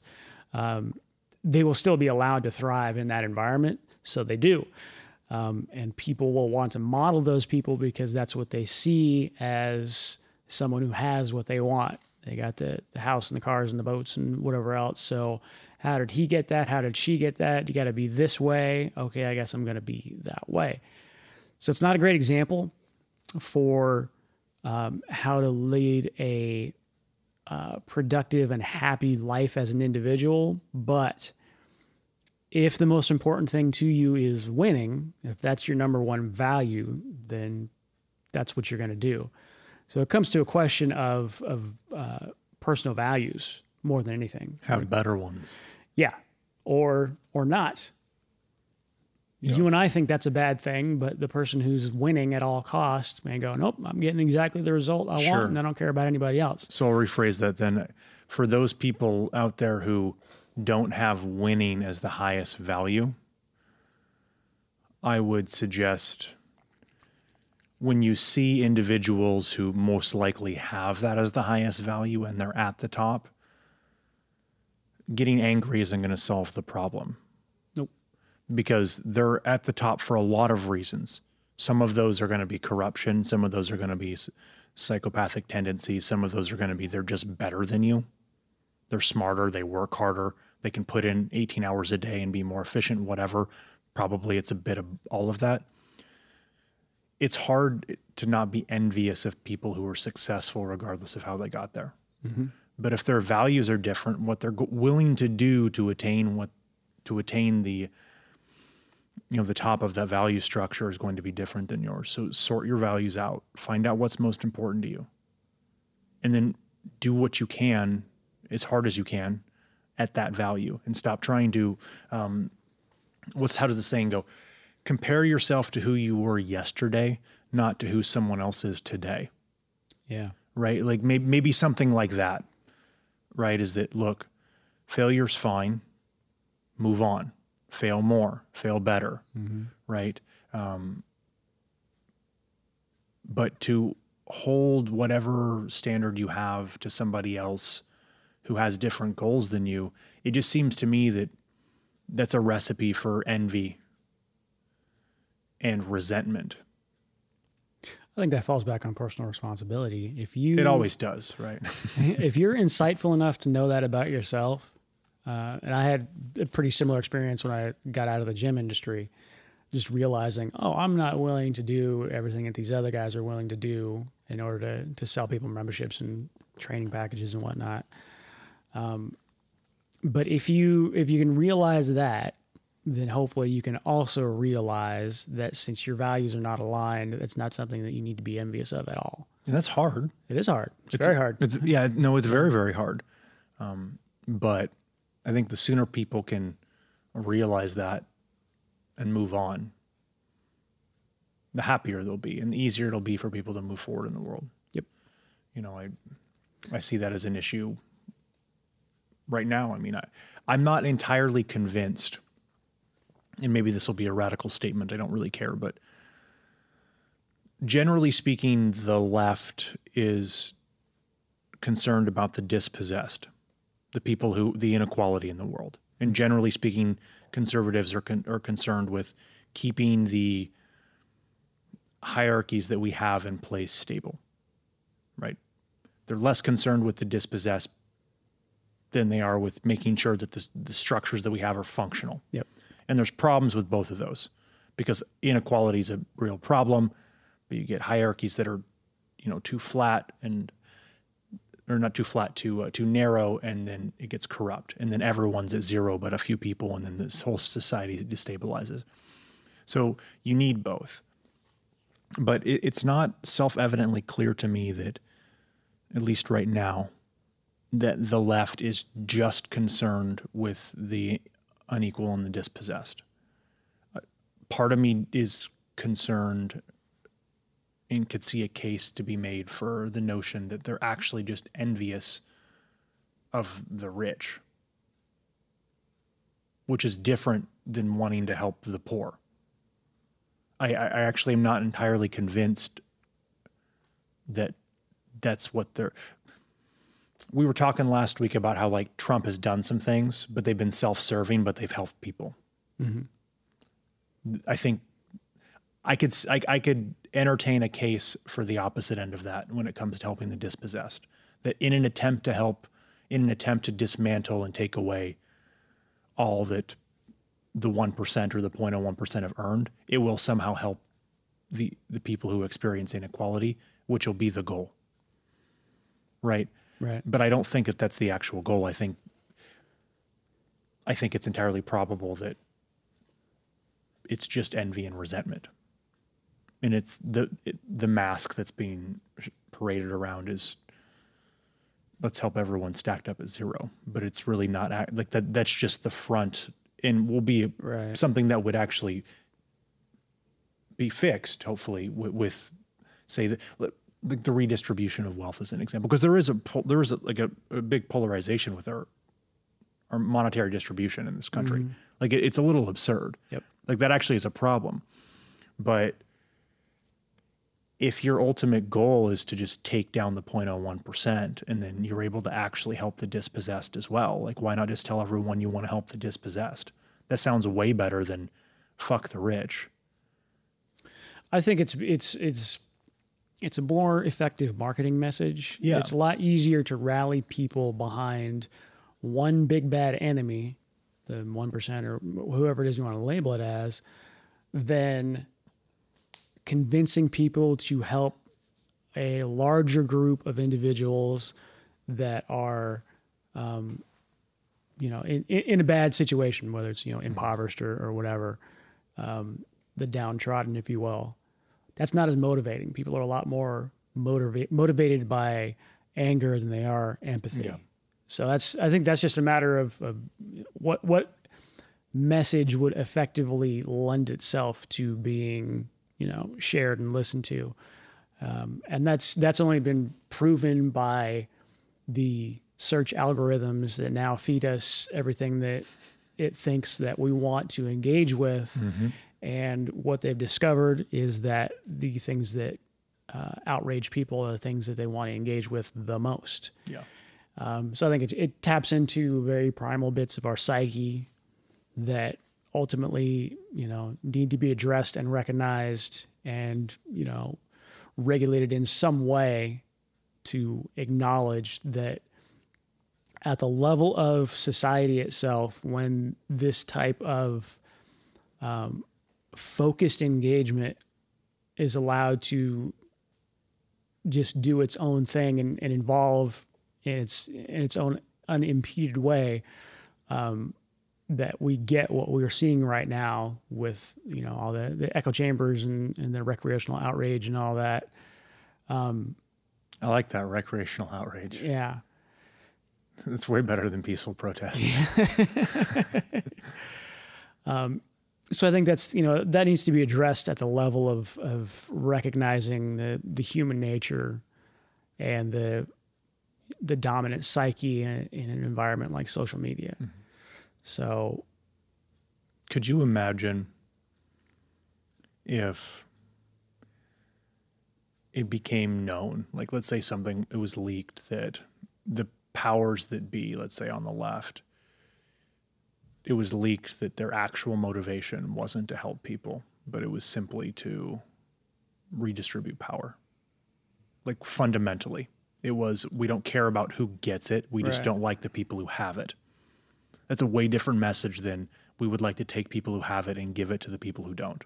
They're very different things. I would be very surprised to see how our country reacted to that. Part of me thinks that a big part of the country would be fine with it. Yeah, I don't disagree with that. But I think that a larger portion would actually be a little offended because of the role that they would play as a pawn versus as someone who is feeling righteous about the inequalities that they face. Yeah.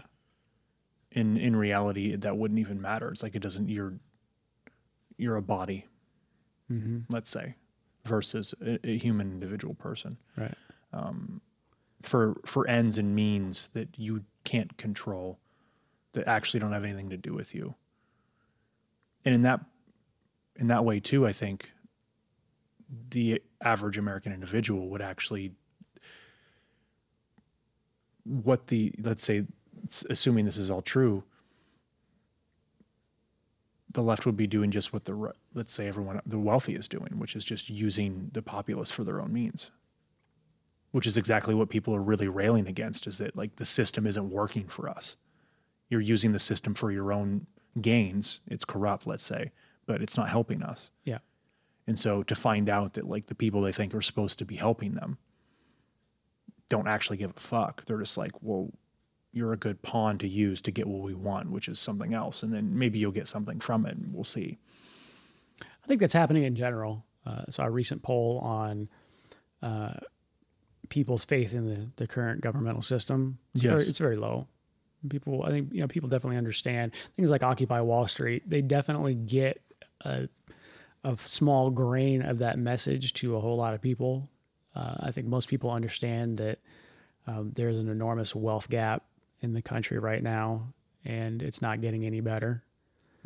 But when it comes to, well, what do we do about it? How can we fix it? Can we fix it? Are we all just screwed? That's a long, nuanced discussion that most people aren't going to be willing to have or even able to have due to time constraints, or the opportunity to have because they are constantly inundated by other information throughout the day, typically of their own design, and whatever the algorithm has decided to give them.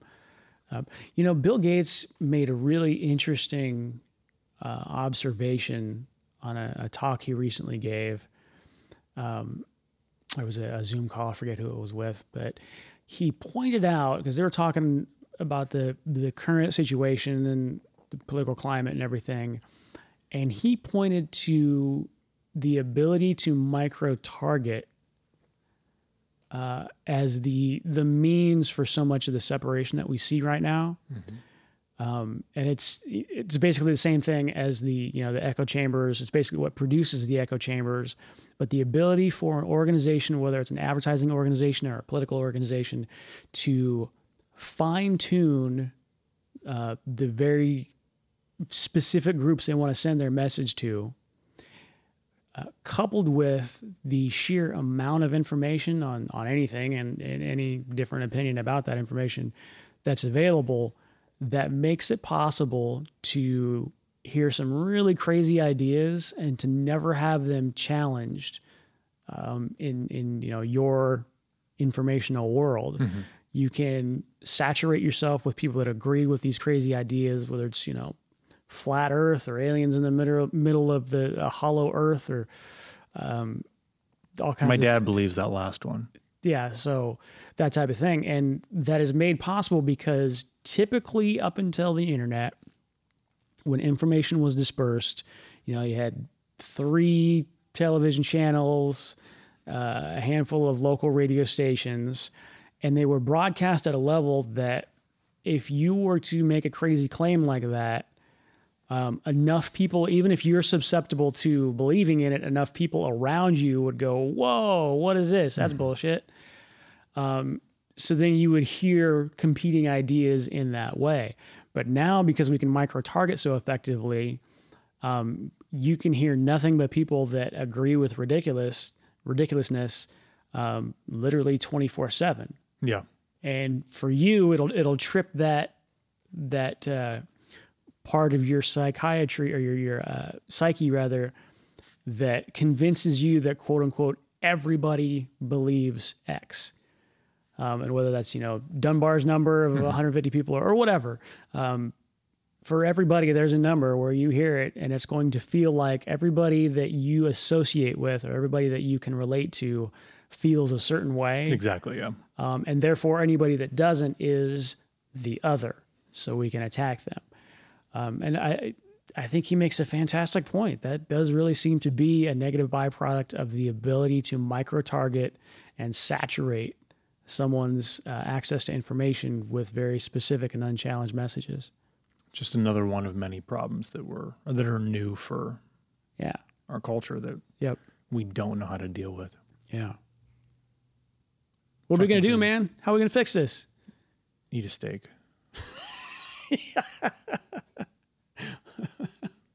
I'm starting to get hungry. I'll be lunchtime. I got steak on my mind. How long have we been going? About 2.5 hours, or hour and a half, hour 45. That's not bad. I think we're at a good spot here. Yeah, let's go ahead and close her out. You want to take it away? I got nothing. I got steak on my brain. Again, I want to say that, if you find this type of conversation interesting or inspiring or engaging, I think that this type of longer form conversation and creating a truly safe space for ideas is critical to getting us past our current situation as a society. So if you can spread the word and or create your own conversations, whether or not they're just one-on-one on a Zoom call with a close friend, or maybe start your own podcast. Again, I can't tell you how effective it is and how much it can focus your thoughts by literally just putting a microphone in front of yourself. And just the exercise of knowing that you're going to record your thoughts and try to present them in the best way you can will help you think more clearly and explore these ideas in a way that maybe you hadn't. All of which is to say, do a podcast, even if you don't plan on publishing it. But don't be afraid to publish it either. We really need to get more of this type of reasonable conversation accessible and digested. We need more people thinking. Yeah. I think, and, to bring this full circle to failure, I think people are afraid to think for myriad reasons. And you're right, recording this and then listening back to it. The first time we recorded, I had like nightmares the night of. I was like, I said terrible things. This is going to get put out in the world and I'm going to immediately get canceled. And then I listened to it and I was like, oh, this is fairly reasonable. Like I was like, nothing I said really bothered me that much. Yeah. It seemed way more, because it was the first time, it seemed way more bothersome after the fact. And then I listened to it and I was like, what did I think I said that was like so absurd? Like I was nervous, but you force yourself to think through and articulate your thoughts as well as you can. And then as you say it, you're aware of it and you go, wait a minute, that's not really what I meant. Let me try and reframe that, re-say that, restate it in a way that is both true to what you believe internally, but also, gets the point across and is, if possible, I want to try and be as accommodating to people as I can.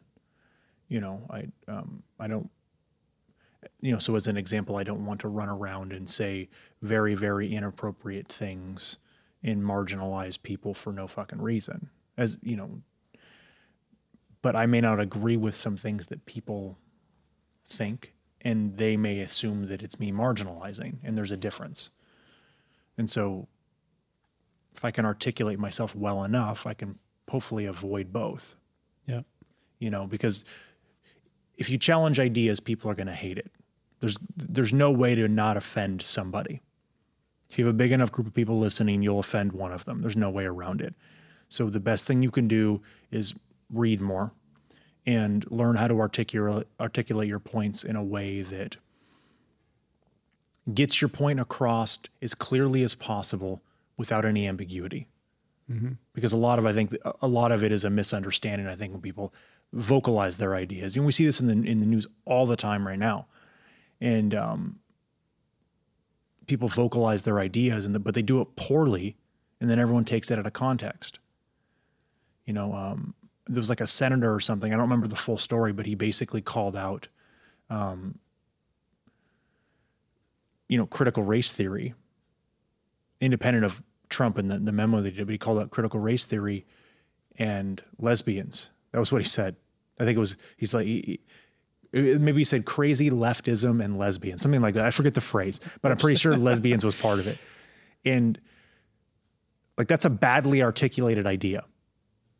Partly what I think he was trying to say is that, there's a certain academic ideology that has some authoritative and pathological issues to it, which sounds a whole lot better than, crazy leftists and lesbians. It's like, sure, they're totally different things. My assumption is that that's what he was trying to get across. Maybe I'm giving him too much credit. Maybe he's just doesn't like lesbians. But you say that a few times and you're like, that's not really what I mean. Let me rephrase that into something that sounds a little bit better, but still disagrees with whoever I'm trying to disagree with, And this is a really good outlet for that, at least for me. When I listen back to it, I'm like, ooh, I could have said that better. Or like, oh, that wasn't that bad. Like I could have said a few less times or mumbled a little bit less, but I like where that's going. Now I just need to tweak it. And then next week I'll try and tweak the argument, make it a little bit tighter. And hopefully in 5 years, I'll be able to say a sentence that sounds good. And I'll be able to articulate a point that's Yep. It's an incredibly valuable thought exercise. Yeah. And I would also offer to the audience, cancel culture is real. I don't want to suggest that everyone try to, buck the culture and put yourself at social risk in the sense that you might lose your job or something like that. Those things are real. So even if you don't have any intentions of publishing, it is incredibly valuable just to articulate your ideas, record them, and listen to them back. But also, if you feel strongly enough about this, and if you are willing to stand up, that is what is absolutely required at this point in time. What has given the woke movement so much power is that ability to cancel. And silence. And it effectively silences people that would have, contradictory, potentially better, maybe worse ideas, but it clears out the marketplace of ideas so that their ideas are the default, and therefore you have to listen to them. And it's sending the country and frankly the world into a negative direction. We're literally going back in time in terms of our humanity and ability to get along as several billion people on this here little rock. So yeah, if you have the ability, and maybe just change your everybody. Don't post this on Facebook, but find a different group that you can interact with and share these ideas, and publish a podcast under a different name, whatever it is that makes sense. But do the exercise. Work on your critical thinking skills, and if you have the opportunity and ability, share those with other people, because it's the conversation that needs to happen. If we all sit at home alone going, boy, isn't this messed up, then nothing's going to change. Very, very true. Yeah. All right, ladies and gents, with that, I'm your host, Willy Wonka, and with me is Dan, the Gumby Man, Humphrey. You guys have a good one. All right. Bye, everybody.